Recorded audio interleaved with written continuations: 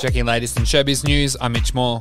Actor Jason Mamoa has embarked on new beginnings to help the environment. The Aquaman star actor posted a video to his Instagram account on Tuesday in which he's shown getting his famous long locks razored off.